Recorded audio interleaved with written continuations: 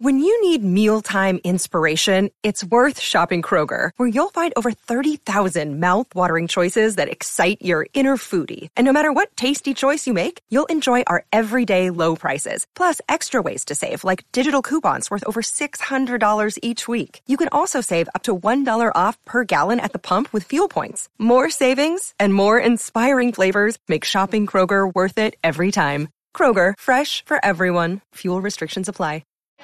They could break here, Chelsea. This could be the moment. Frank Lampard for Chelsea. It's Carvalho to his right. Lampard for the title. Lampard! It's 2-0. It's Chelsea's championship. And 50 years of waiting have come to an end. Lampard comes out to Essien. Oh my goodness. The classic counter-attack. Here's Didier Drogba. And now get down the middle. Drogba goes. Scores. Stretch it. Mix it on Manu. Stretch it. Chelsea 2.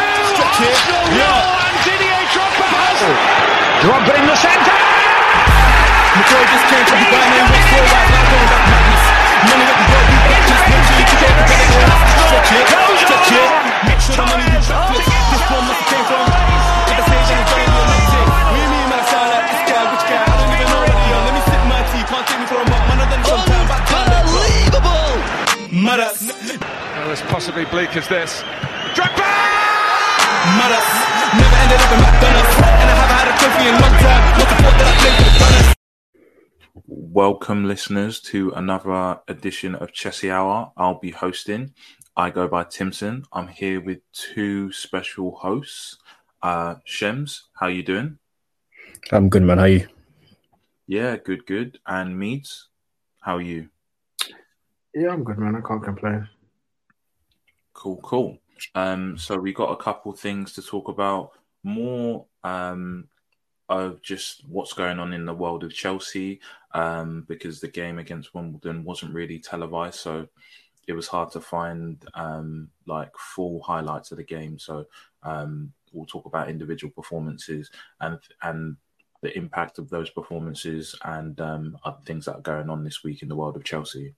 So without any further ado, let's just get into it. First of all, it seems like reports have come out that Manchester United are now close to securing a loan deal for Sergio Reguilon, which seems like the Marc Cucurella loan to Manchester United is now looking to be off.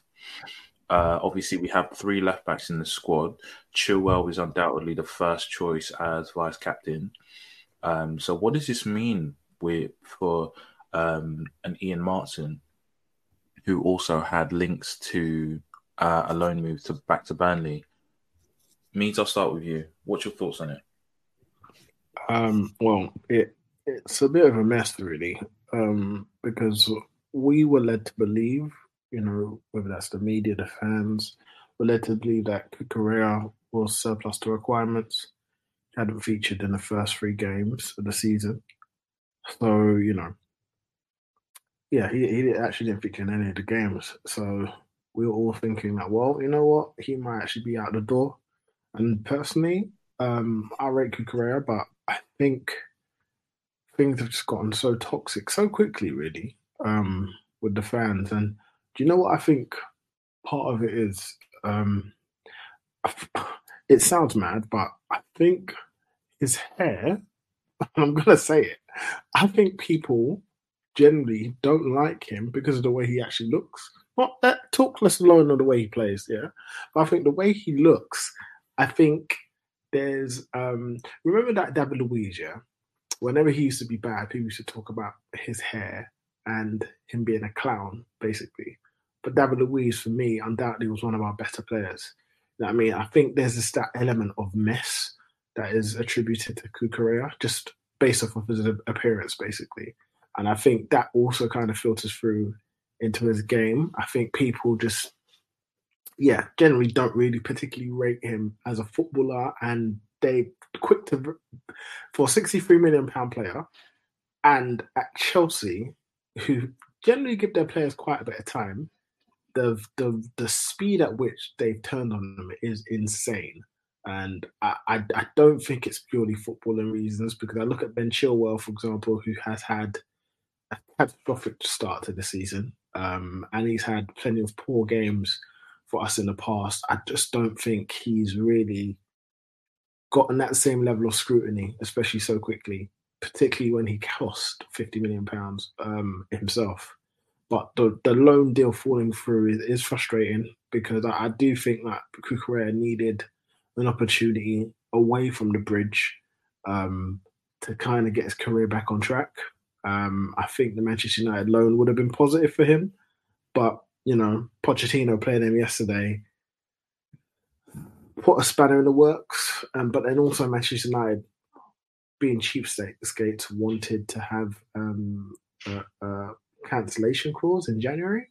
So I think there's a number of reasons as to why it kind of fell through, but Poch playing him definitely had an impact on whether that loan actually happens. And I do think actually Manchester United get a worse player in Regulon, but that's not really my business. It's just a bit of a shame. He's definitely worse. Yeah, most definitely. But I just think it's a bit of shame for Kukurea, personally, because I think Kukurea would have benefited the most from the loan, if anything. But now with it's just a bit of a mess, because now Matson might be the one to make way. And I was hoping that, with Chilwell being the only recognised left back, and maybe Colwell could be seen as an auxiliary left back, I think that may put a spanner in the works for Matson, because Matson may have been given an opportunity to play in this natural position rather than in the attack where he has been situated. So it just not helpful at all. But man, the ramifications can be quite huge, to be honest. Okay, cool. Shems, let me just kick it to you. What's your take on Mark Cucurella and his time at Chelsea and the potential falling through of the loan? Because it's feeling like a case that obviously the transfer fee exacerbates the situation, and any kind of scrutiny that he gets, it's attached to, is this the quality we've paid for a £63 million signing, as opposed to had we signed him for significantly less, like a 10-15, maybe we wouldn't, the critiques wouldn't be as harsh. And also, do you think there's also an element of shiny things look better at someone else's club? Because right now, the best thing since sliced bread is Estupinan, and I could very easily see us being in this conversation in 18 months' time. If Chelsea were to sign Estupinan and put him in the squad, then all of a sudden he goes from being amazing and what a talent and what a mark of respect to Brighton's recruitment, to he's not this good, he's not that. Just give me your overall take on Marc Cucurella. Yeah, I was a huge fan when we signed him, to be honest with you. I think it's been a disappointing 12 months, but obviously I think, the whole team was disappointing. And as I've consistently said, that it was very hard to judge any individual Chelsea player last season.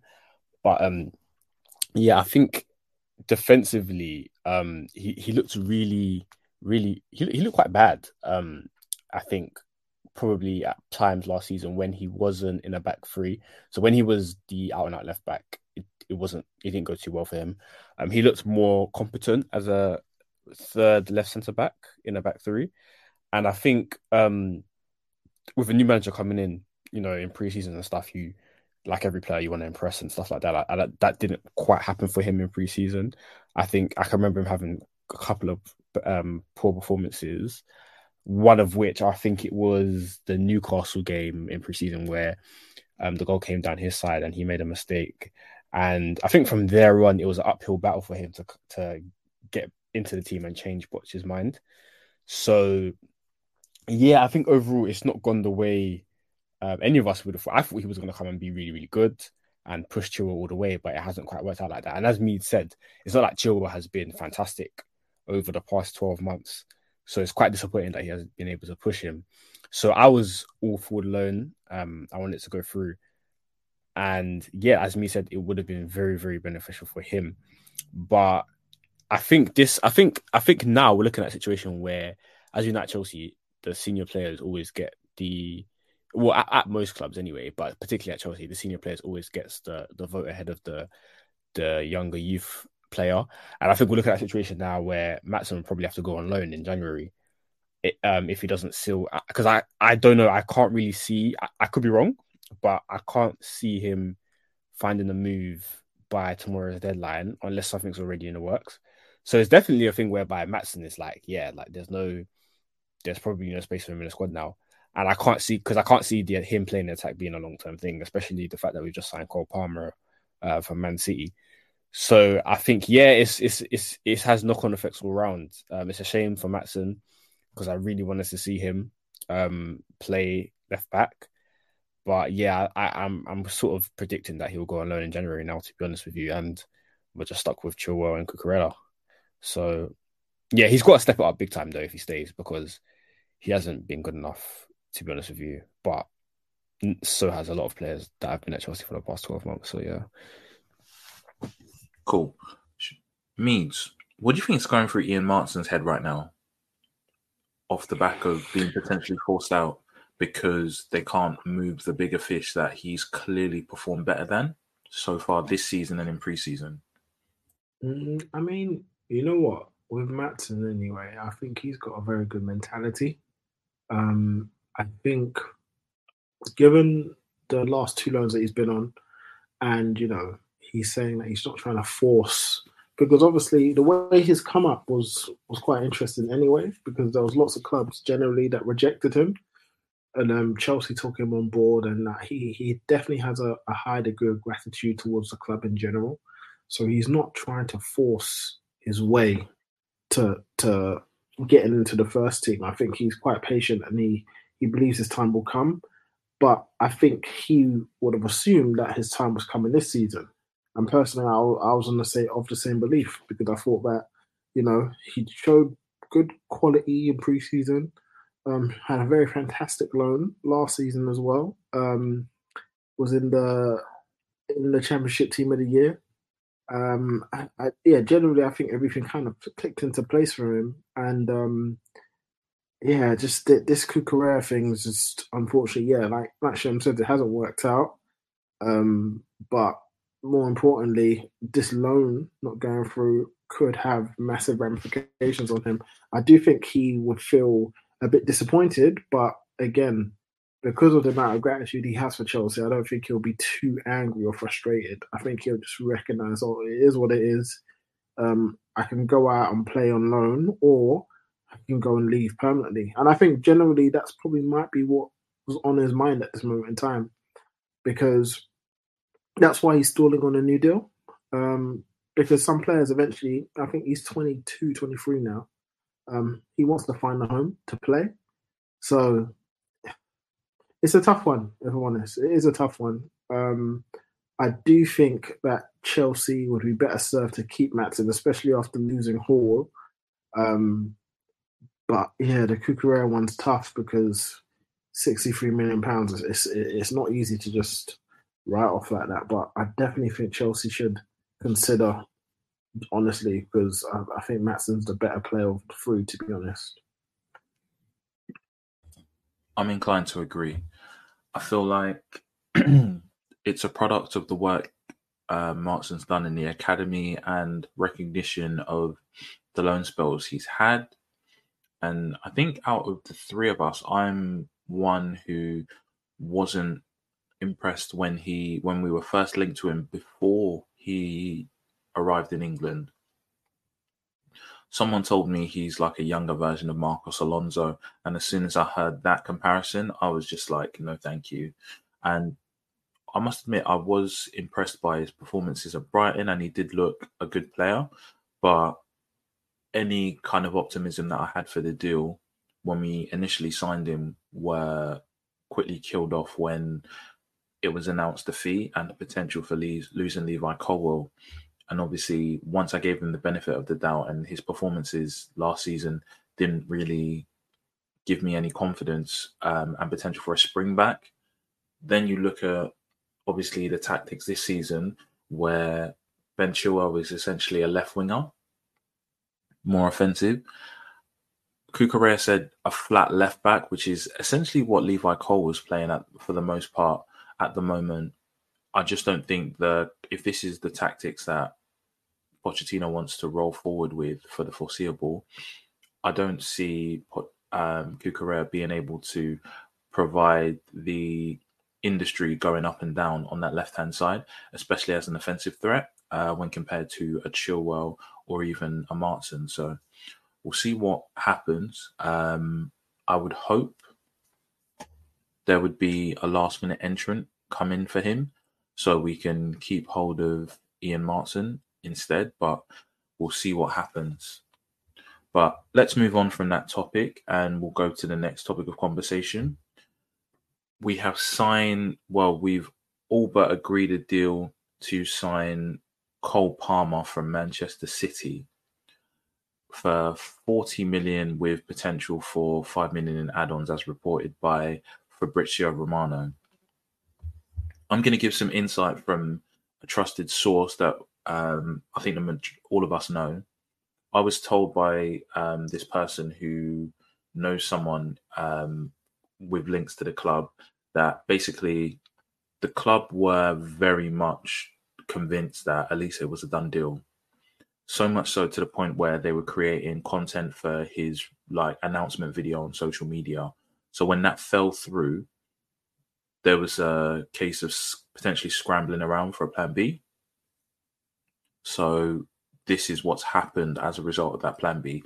You could see how we were linked to Bacoli and a number of other players that fit a similar mold to Elise. So let me just kick it to you, Shems. What's your thoughts on Cole Palmer in terms of objectively? What's your thoughts on him as a player?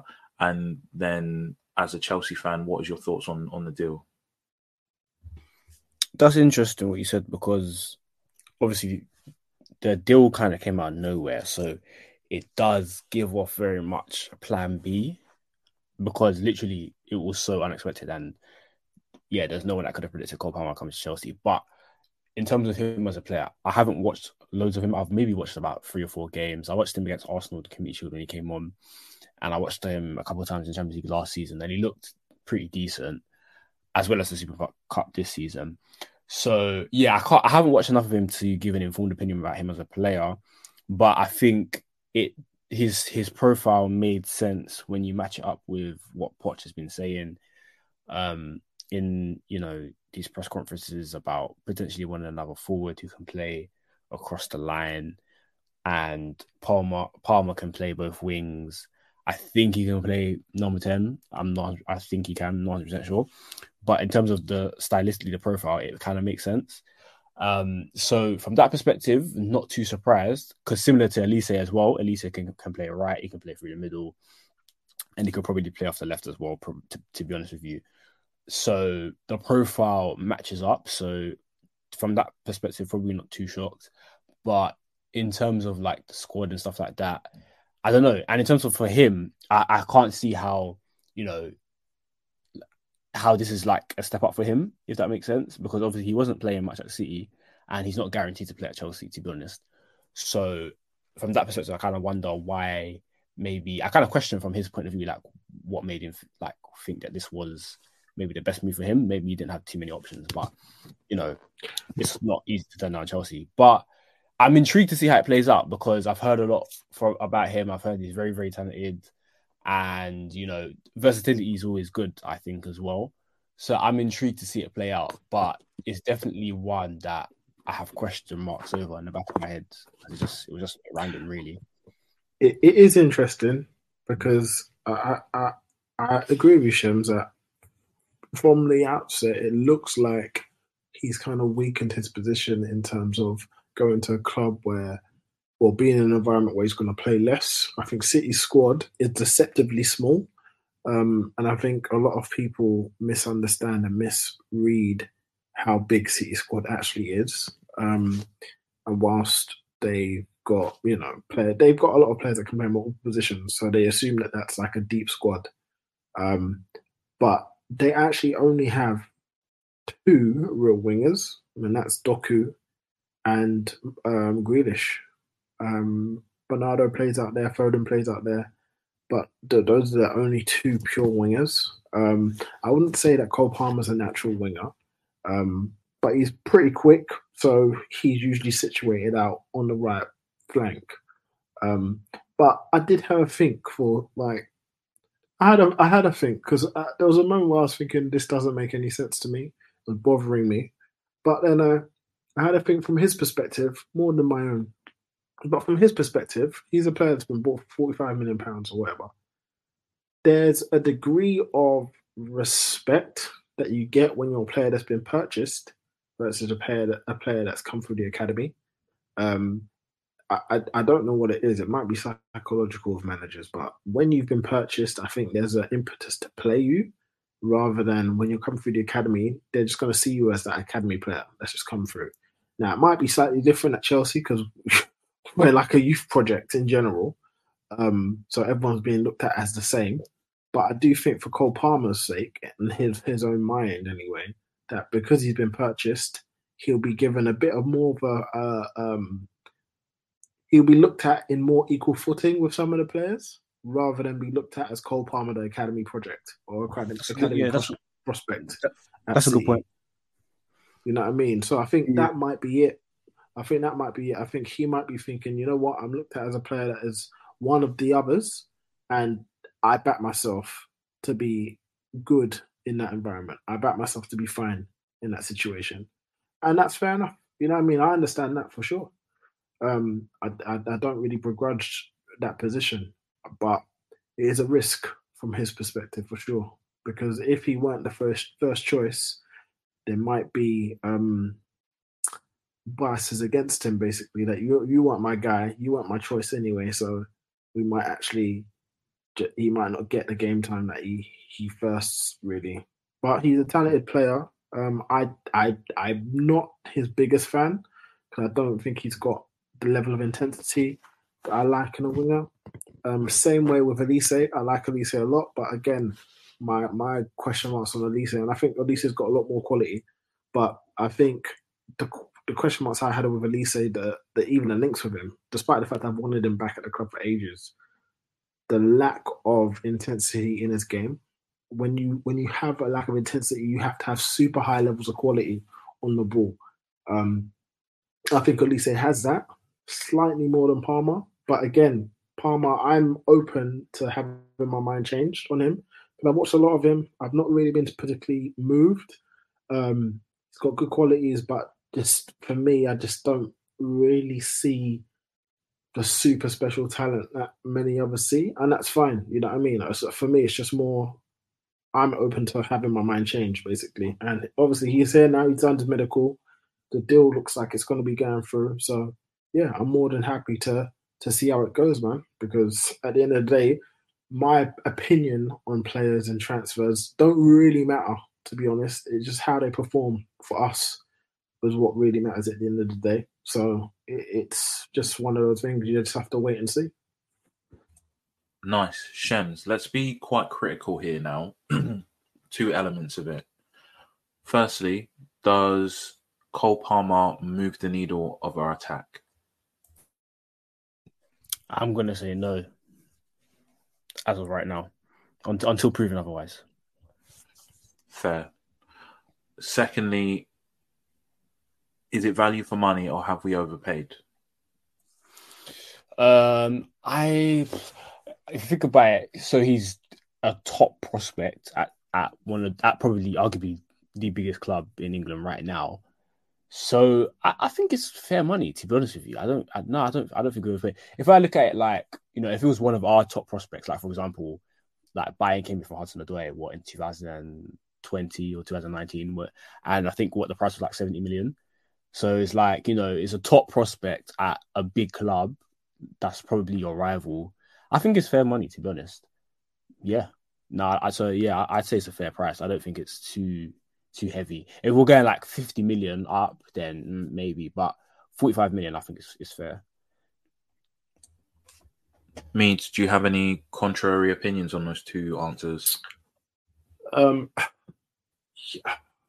It's a weird one. I don't like some of the figures. I just don't like them anyway. So £45 million. But I'm still stuck in like 2010 prices, 2015 prices. So it just rubs you up the wrong way in general. But £45 million, I don't know. I mean, you pay a premium because they're young and English in general. He is the crown jewel after Phil Foden of Man City's academy. So I definitely understand that it was going to take some substantial amount of money to kind of get him away from City. But for a player that I don't think particularly moves the needle for us, I don't really like that use of resources. Um, but I think he does offer something different in terms of, in comparison to our other attackers. I think he does offer a little bit more cuteness in his game. I think he's got an eye for a pass, a threaded through ball. He is relatively creative and he does like to shoot from distance. So I think he's got a little bit of difference to his game, and more. He's got a bit of a unique profile that we lack in our team. So I could see the use for him, the use case, but I just felt that we had more than enough in our team currently to do without him. Obviously, Carney's out for a couple more weeks. I think after the international break, he'll be back within the next 2 weeks after the international break. So I'm like, well, do you really need him? I don't know. But again, because he's got a unique profile, maybe, I'm looking at who could potentially fall foul to this signing.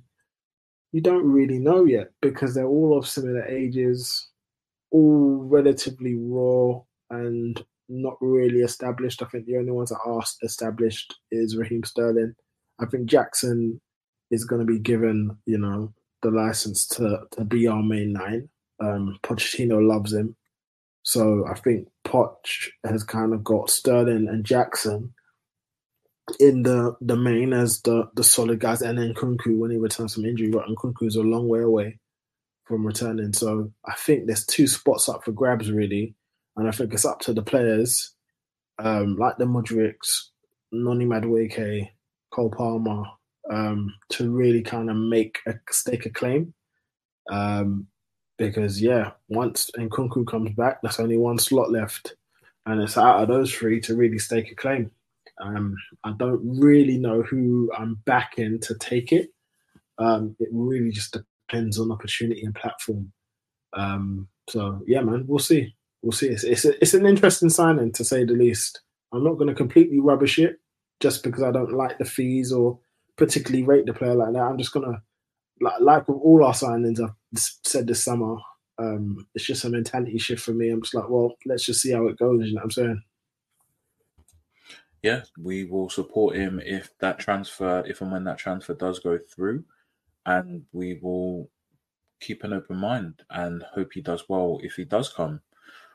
With that said, we move on from a potential winger to an actual winger on the books in Noni Madueke. He gave a good account of himself against Wimbledon. If you haven't seen the highlights, he won the penalty for us and took it. Really good technique, sent the keeper the wrong way. And all in all, based on the individual highlights of his game against Wimbledon, he looked promising and he looked lively. Now, obviously, injuries have been a factor, and the form of Raheem Sterling has also played a part. But when he's fully fit, do we believe that Madueke should be getting more minutes? Let's look at it in the current hierarchy of wingers that are fit or will soon be fit.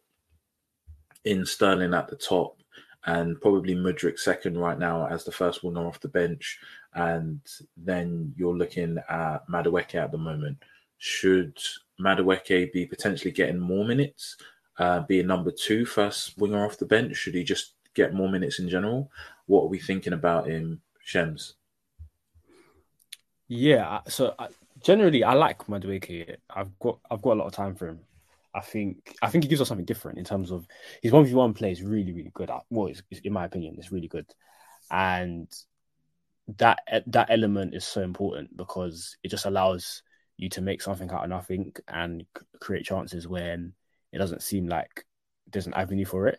And I think he's got that. And I think if he's given more time to play, he can develop into a really, really good player, in my opinion. So the answer to the question, for me, yes, I think he should. I think he's offering way more than Mudryk right now, but the Mudryk situation is different because even his platform has been terrible too. But that's a separate topic. But yeah, I think he should, and I think he would have if Sterling hadn't been so good. I think potentially Sterling I see as is someone that can play either side. So, but the fact that he's played so well off the right hand side, and rightly so, Poch is like, there's no point moving him, and I agree with that because he's playing so well.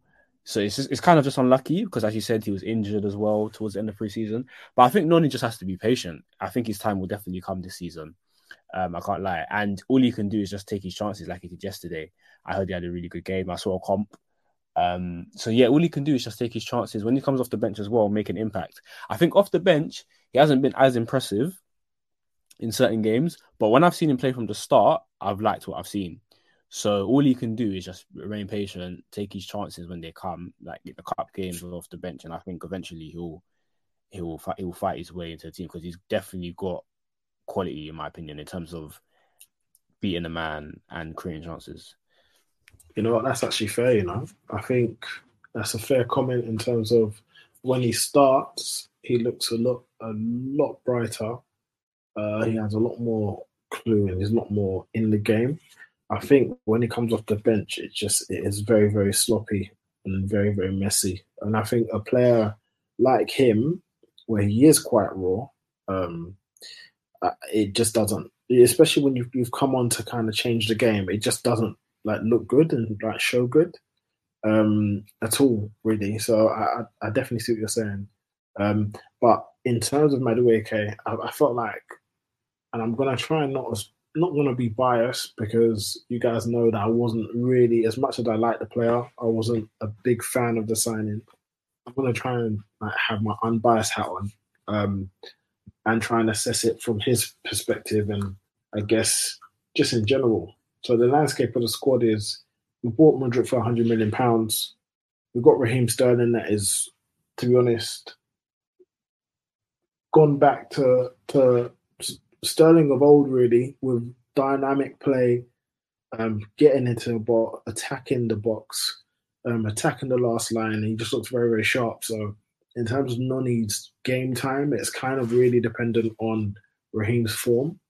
I don't think Raheem's going to be moved out to the left anytime soon, but it depends. If Noni starts showing out, and I think he held himself.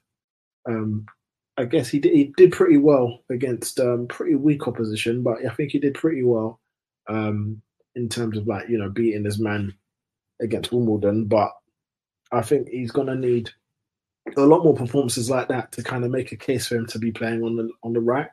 I think his general play outside of the dribbling isn't really strong enough. I think his passing isn't really great. I think even just general long range switches, it's not really great. And I think when after the dribbles, generally his execution isn't quite there.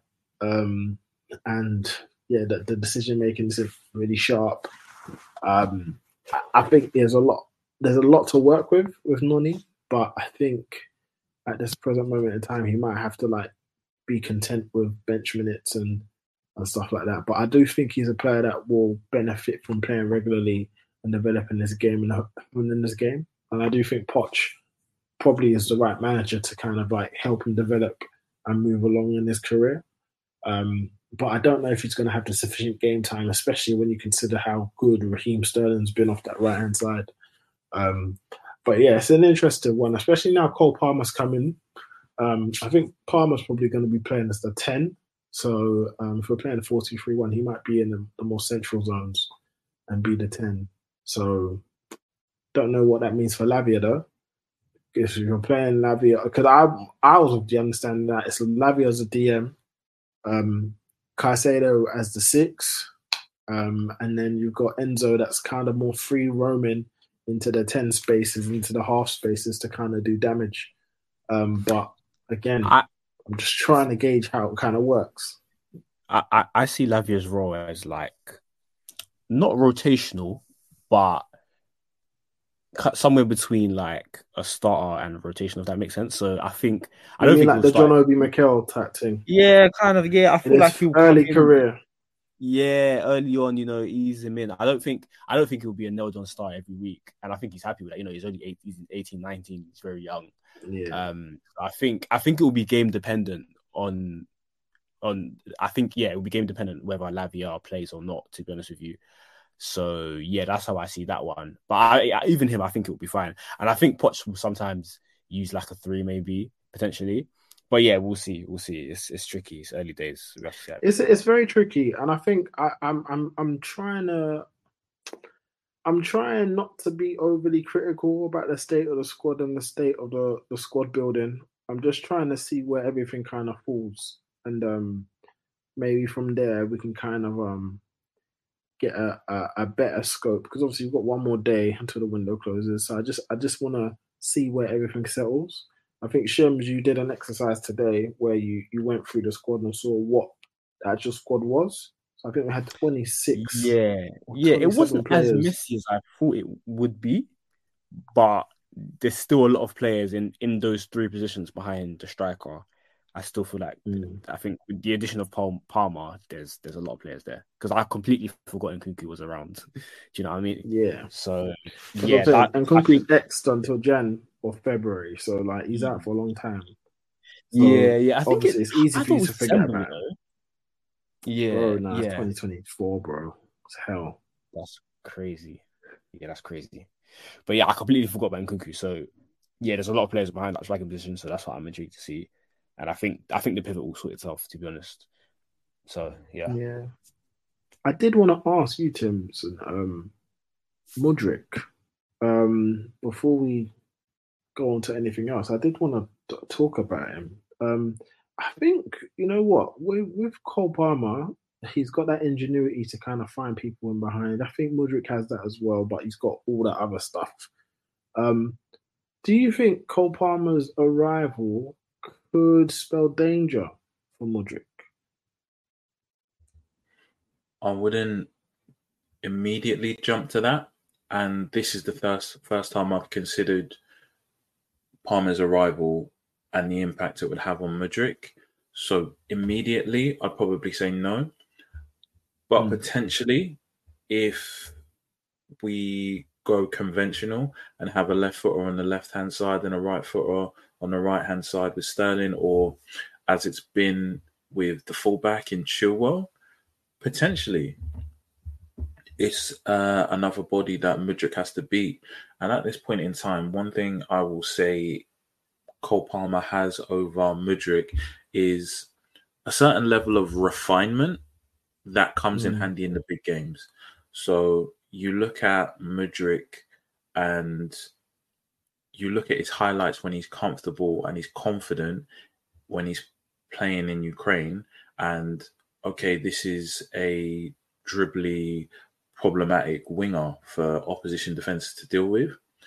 At this current point in time at Chelsea, he's a very, very raw, uncut version of Adama Traore in his early stages in the Premier League for me. mm, Um, Probably a, a lot better in terms of his touches and ball control when he's dribbling, but everything else gives me Adama vibes. And mm. Adama is a lot more dangerous with his dribbling now, and I see no reason why Mudryk couldn't get confident, increase his ball control. But right now, I'm just looking at it like he's got so much work to do on the training ground, and then if there's more bodies to hold his experience, his opportunity to gain experiences in game. Because obviously playing games can grow someone, can develop someone leaps and bounds in addition to the work they're doing in the training field. But all in all, I think Mudryk has got his own struggles to deal with before he even looks at people that are coming into the squad. So I will probably say no to answer your question. I think Cool. what you said is interesting in terms of like the game thing, because for me the Midget situation is really frustrating for me, because when I look at his debut against Liverpool back in January, and it's like you saw like the talent and whatever, and even like the signing in the first place, it wasn't really a signing that we particularly needed, but we just done anyway. And to think that like now we are 9 months later, and we're potentially talking about someone being replaced who hasn't even really had a fair crack for someone we spent so much money on. I find it incredibly frustrating. Like I really do. Because for me, I'm not even at a point where I'm criticizing. It's outrageous, bro. Yeah, I'm not even. I don't think I've really once, like all my group chats have really tried to get me to do it, but I've not once criticized Mudryk himself, because I just feel like his time has been really crap. Like, what platform has he actually been given to develop confidence and build? Someone we signed for 88 million, someone that had a really, really good debut, showed he what he can do. Like, bro, And here we are 9 months the later, whole Mudryk thing is potentially crazy. replacing him. The whole It's Mudryk frustrating. thing is insane to me. It's insane, and I get confused all the time because. Sorry, one second, I don't think you can hear me. The Mudryk thing to me is crazy, because he was signed believing, the people at the club believing that this kid has got the capacity to be a superstar. And for all intents and purposes, his debut against Liverpool was a glimmer into what many people thought was a potential superstar. He was fantastic, and I just feel like the environment in which he came into Chelsea was horrible. And generally, that kind of applies to everybody. I think everybody really and truthfully was bad. But the biggest issue I think that people are often forgetting is that Chelsea was struggling not only with their identity, approach to games, but where it kind of felt like Mudryk, Enzo, for example, was able to play every game. You know what I mean? Like, regardless of who he came in and he's played every game. Mudryk bought for a similar amount of money, £88 million. But he wasn't given that same platform to just play. It was just like ripped out under him. And they're like, oh yeah, he's not fit. Oh yeah, no, we kind of want to get him acclimatized, whatever. I'm like, well, bro, you bought him for how much money? And you don't want to give him the platform to play. It's insane. And I think generally at Chelsea, at times, we don't really help our players. I don't think we do. I think we kind of put them in like the worst position in terms of trying to make them thrive. And then we kind of like straight up try and get rid, because especially these owners, they're ruthless, to be honest. I don't think they have any real problem in getting rid of players that they think, you know what, we spent money on you, it's not working, we'll get rid. I don't think they don't have real sentimental attachment to players like others do, like especially like Roman did. But I just think, man, you need to give players and people a platform to show what they can do. And I just don't think at Chelsea it's been happening. You know what I mean? It's definitely not happened for Mudryk. It's just a bit messy, man. So I do want him, and generally I am kind of rooting for him because I do think he can offer so much, as long as he gets the platform to do it. But yeah, man, I don't know, man. It's a bit messy, to be honest. It's very, very messy. Yeah, it's a very strange situation, and we'll see, because I'm definitely in agreement. We bring these players in, but are we really sure we give them the tools and the stability they need to push on? Because a lot of the time we're expecting instant miracles and return on investment unless we've invested so much that it cannot fail or the club loses face. So unless they're bidding 100 million, because Mudryk is almost a 90 million pound signing and he's not been given the support I think a player that's been had that much invested into him should receive. So that's just one that's probably a topic for another conversation, I think. But we'll move on. Next topic of discussion is Lukaku. He has finally found a home after a tumultuous saga this transfer window. He has reunited with Jose Mourinho at Roma. What are we thinking? Obviously, Tammy Abraham is recovering from an ACL, I believe. So there won't be any competition from Tammy this season, at least. What are we thinking for Lukaku? Are we just glad he's gone? Meads, what's your thoughts?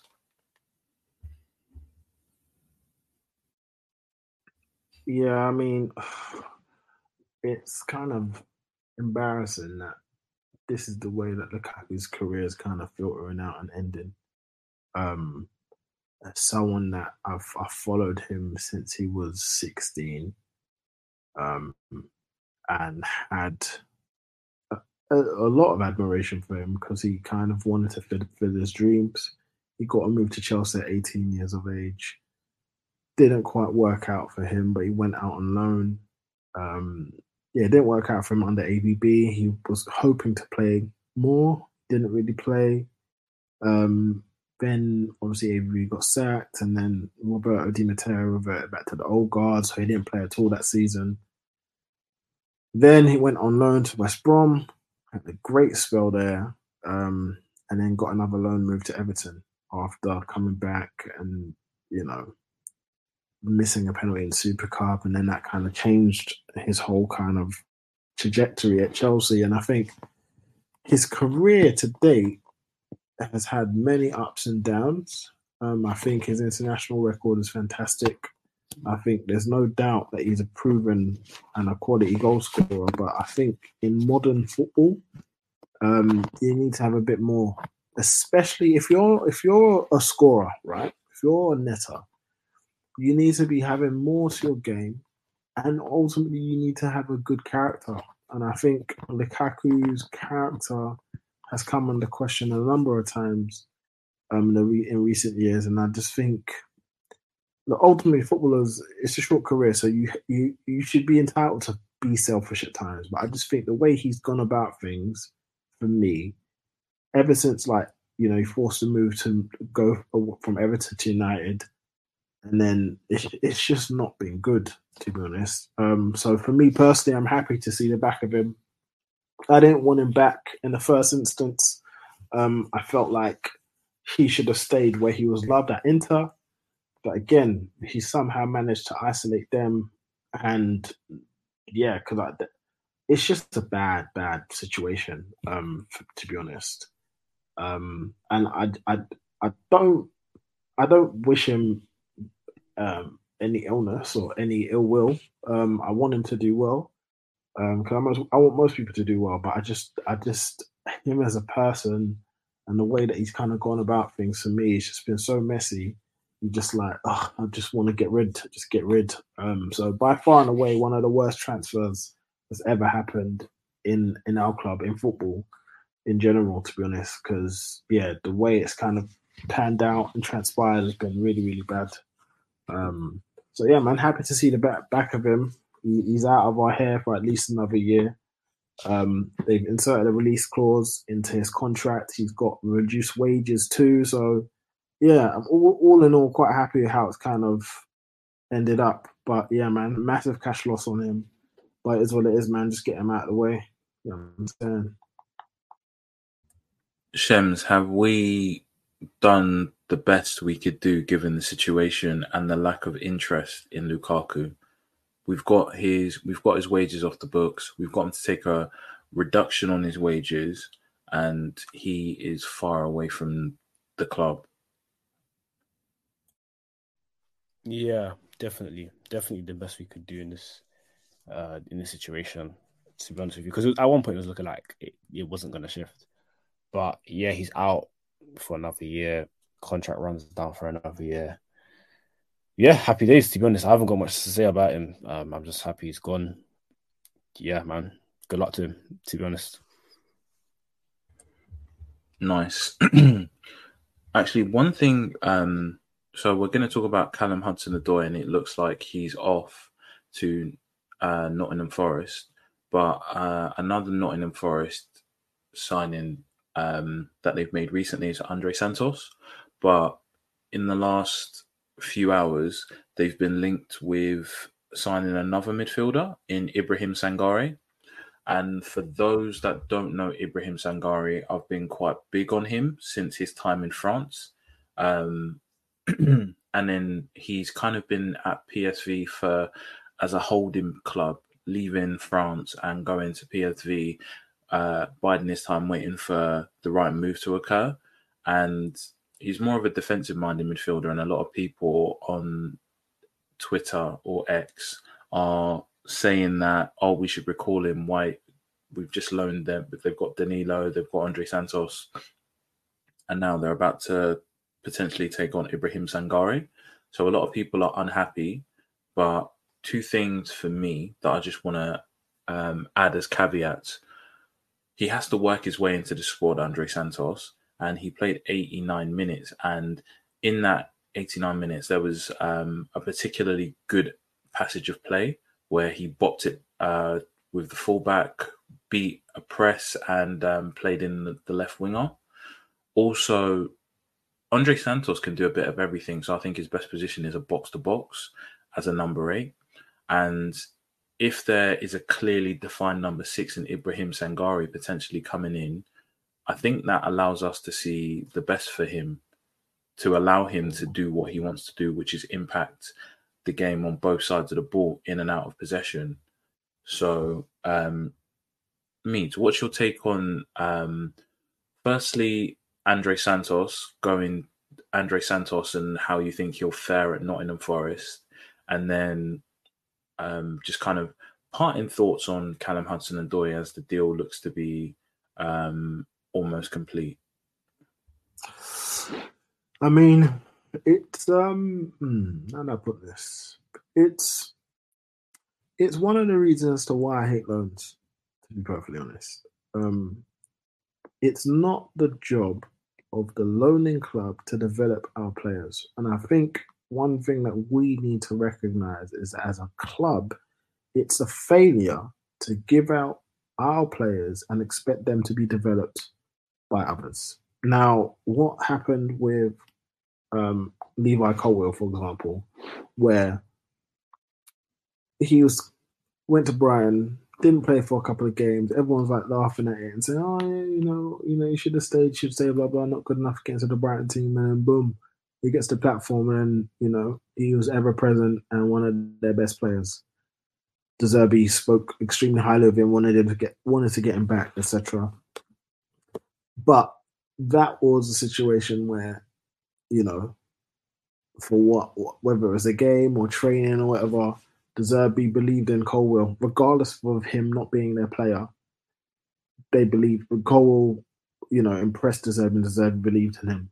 But that's De Zerbi. There are some other managers that just don't feel that same affinity to a player, even if he's high quality.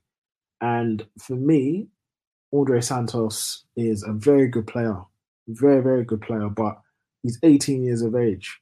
So even though he's coming from Chelsea, he's not coming with that super academy high regard. So he's not being looked at and looked after the same way as a Levi Colwill would, as Levi Colwill was looked at as one of the gems of the academy, for example. So there's that element. But then there's also this element of, well, I'm trying to fight to stay in the Premier League. So I don't really care if I'm getting other midfielders in where Andre Santos might play. I'm just trying to, one, keep my job, and two, make sure that we kind of survive. So we need to get the best equipment in. Andre Santos might actually prove to be the better equipment in terms of Sangare or the other midfielder that they actually recently got in. But it's not really Nottingham Forest's job, to be perfectly honest. And I think Chelsea should have sent him to an environment where he's pretty much guaranteed to start, guaranteed to play regularly, if you didn't have a plan for him in your squad this season. But here we are. This is the problem with loans. You can't really legislate and control what other teams do with your player. And I think rightly so. Again, this is what you get for trying to get other people, other teams to take on your responsibility. So it's a shame for Andre, but we have to see how it plays out. I think he's got enough quality to if he gets a platform, he'll show what he can do. But we'll just have to wait and see how it goes. He's 18 years of age, so he's still very very young. So I think 20 games a season will be really good for him. But yeah, man, we'll see how it goes. In terms of Callum Hudson-Odoi, very interesting one to be honest. I, for me, I've always said like we're spending hella money on loads of players, but I still think in terms of talent, I think Callum is still probably better than a lot of players that we've actually bought. But that's neither here nor there. I think Callum needs a change for sure. Needs a change of he needs a change of environment. I think he needs to be detached from Chelsea Football Club because it's just not that it's toxic. I just think he needs a new environment, a new space. He needs to be out of his comfort zone because I think when you're at a club that, especially that has been, you reach the top in terms of being the star boy of Chelsea, breaking through under Sarri, being super impressive since your breakthrough until the injury.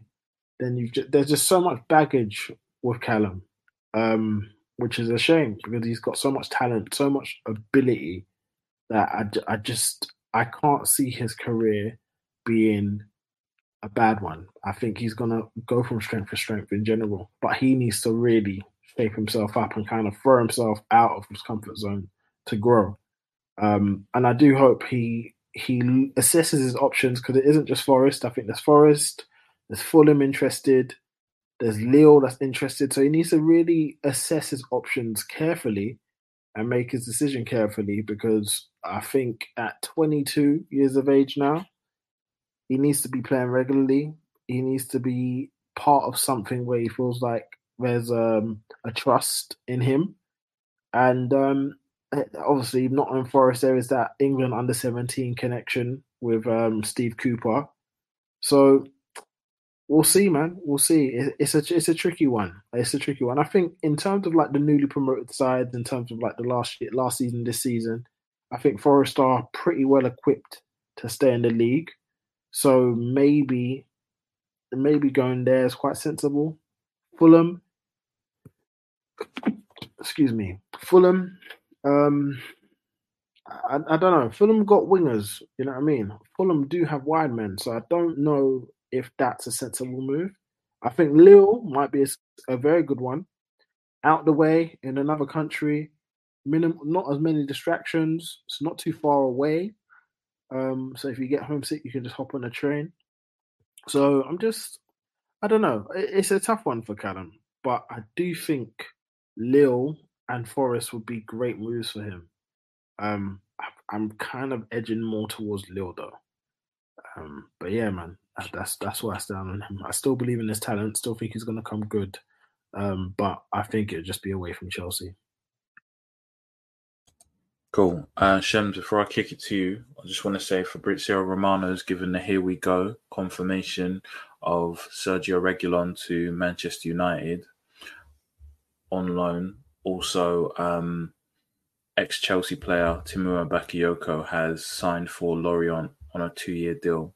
I know we'll be gutted to see the back of Bakayoko, top player for us, but we wish him all the best. What's your thoughts on Hudson-Odoi leaving and Andre Santos and the state of his loan and prospects at Nottingham Forest Gems? Can I just say, Bakayoko is the only player I've ever seen Dan criticize.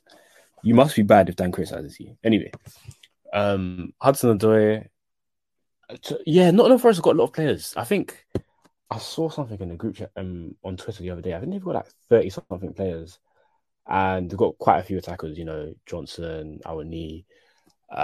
They've got a bunch of attackers. So I think it won't be a stroll in the park for him to go in there and just start. But he's definitely talented enough to start there every week. and he should be starting every week. To be honest, I think it'd be a good move. Stay in the Prem, and build up his reputation again. And I'd back him to do that. To be honest with you, at a club there, the pressure away from the limelight, kind of just focus on his football and doing his thing really. So yeah, that would be a good move. Is it? Wait, sorry. Which one is? I think Fulham pulled out the race. I think so. I think it's Nottingham Forest that looks more likely. So yeah, that would be a good move. In terms of Santos, Fulham are back in it. Fulham are back in Fulham it. back in it? They did start. Yeah, they started to. They came back asking a question to see what one. So okay, see. Yeah, watch that space then. Yeah, I don't know. I think Fulham are going to struggle this season. In my opinion. So I don't know if I don't think Callum going to the Championship I don't think that'd be good for his career. So I think Nottingham Forest would probably be the better move because I think Callum's someone that will flourish around. He's at a point in his career whereby he actually needs to have stability, and if a club's looking to go down, I don't think that's good for that in that perspective. And in terms of Santos, see Brennan Johnson. Just a question though, with Callum. I think him going there would really depend on Brennan Johnson. That's a good point. Because if Brennan goes, then I think that right hand side is Callum's. Yeah, that's what I'm saying. That right hand side will be Callum. I think you look at who they've got. Obviously Morgan Gibbs-White plays. He's one of their best players, their captain. And one he starts as a striker. So that right hand side really is up for grabs if Brennan goes. Obviously they got Alanga in, but I don't think Alanga has the credibility and relationship with Cooper. I think Cooper throws in Callum straight away into that right hand side. And I think with Awoniyi, the quality he has in the air, and Callum and his crossing ability, I think that will be real problems for teams. So I think for me, if I'm Callum, I'm looking at the Brennan Johnson situation very carefully. And if he goes to Spurs, I'm like, yeah, that's me. I'm done. I'm going to Spurs. I'm going to Forest. Because I think at Forest as well, especially playing with Morgan Gibbs-White, another one of his teammates in the England under-17s, I think if he looks at the way that Gibbs-White's career has kind of transcended since he's been at Forest, I think he look at it and think, you know what, yeah, this is a place for me. And I think Cooper being there as well definitely adds value to the move. So whilst Lille, I think, would be great in terms of being out of the limelight, being out of the way, I think he kind of for himself would want to play in the Prem and show that he can cut it in the Prem. So I'm hopeful that he picks Forest if they get rid of Brendan Johnson for sure. But yeah, sorry, continue with what you're saying about Callum Shems. No, it's calm. Yeah. I think that's cool. I probably back him even if Johnson stays. I probably back him to kind of take that spot anyway.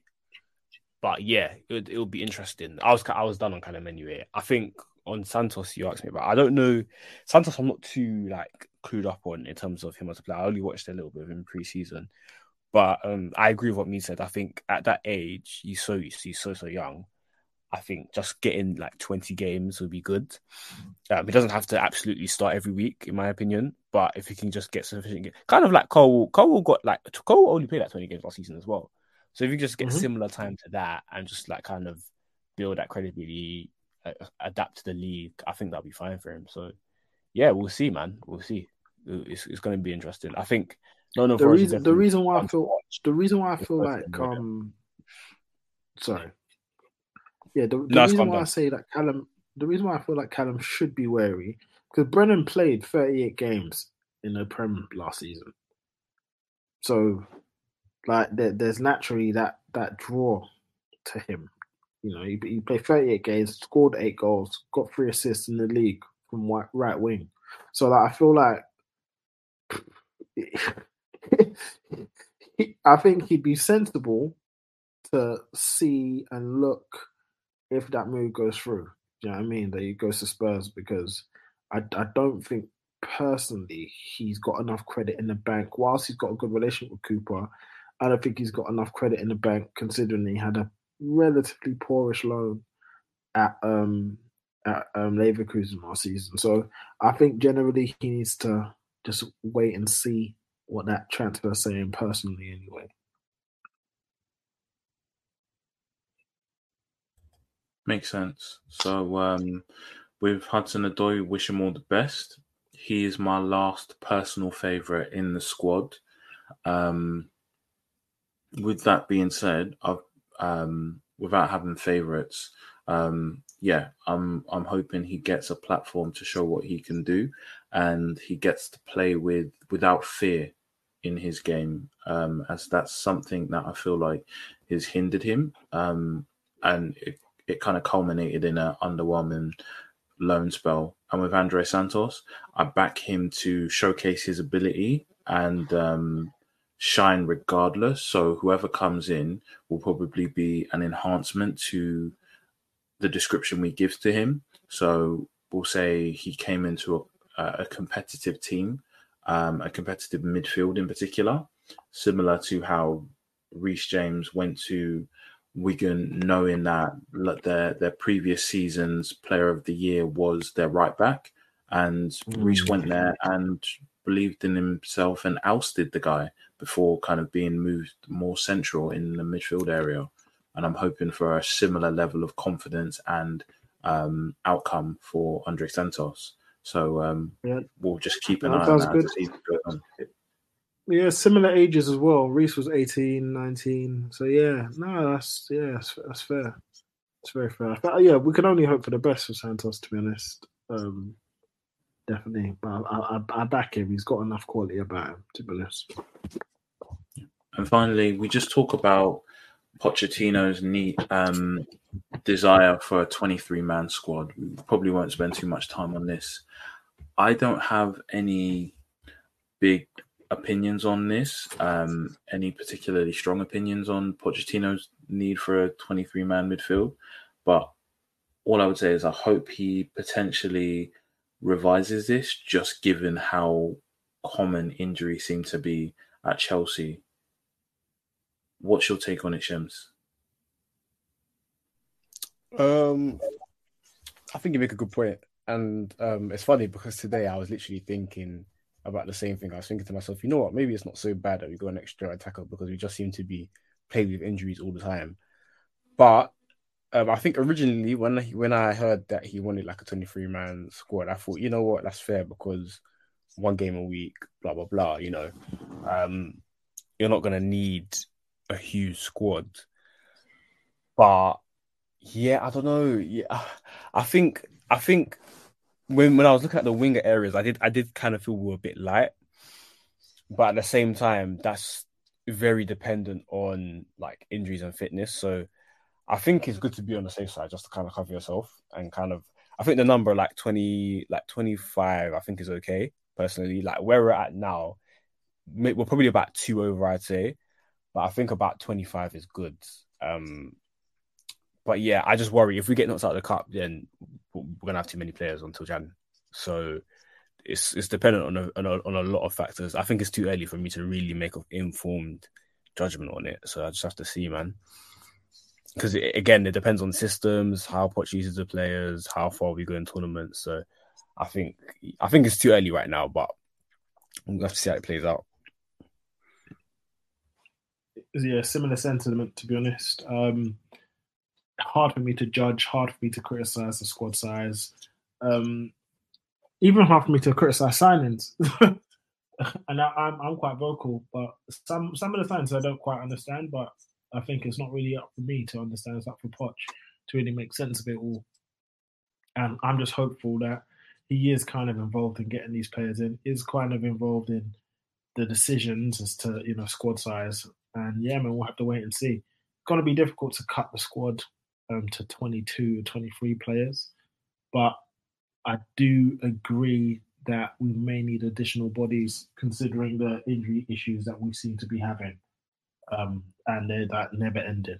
But yeah, man, we'll see.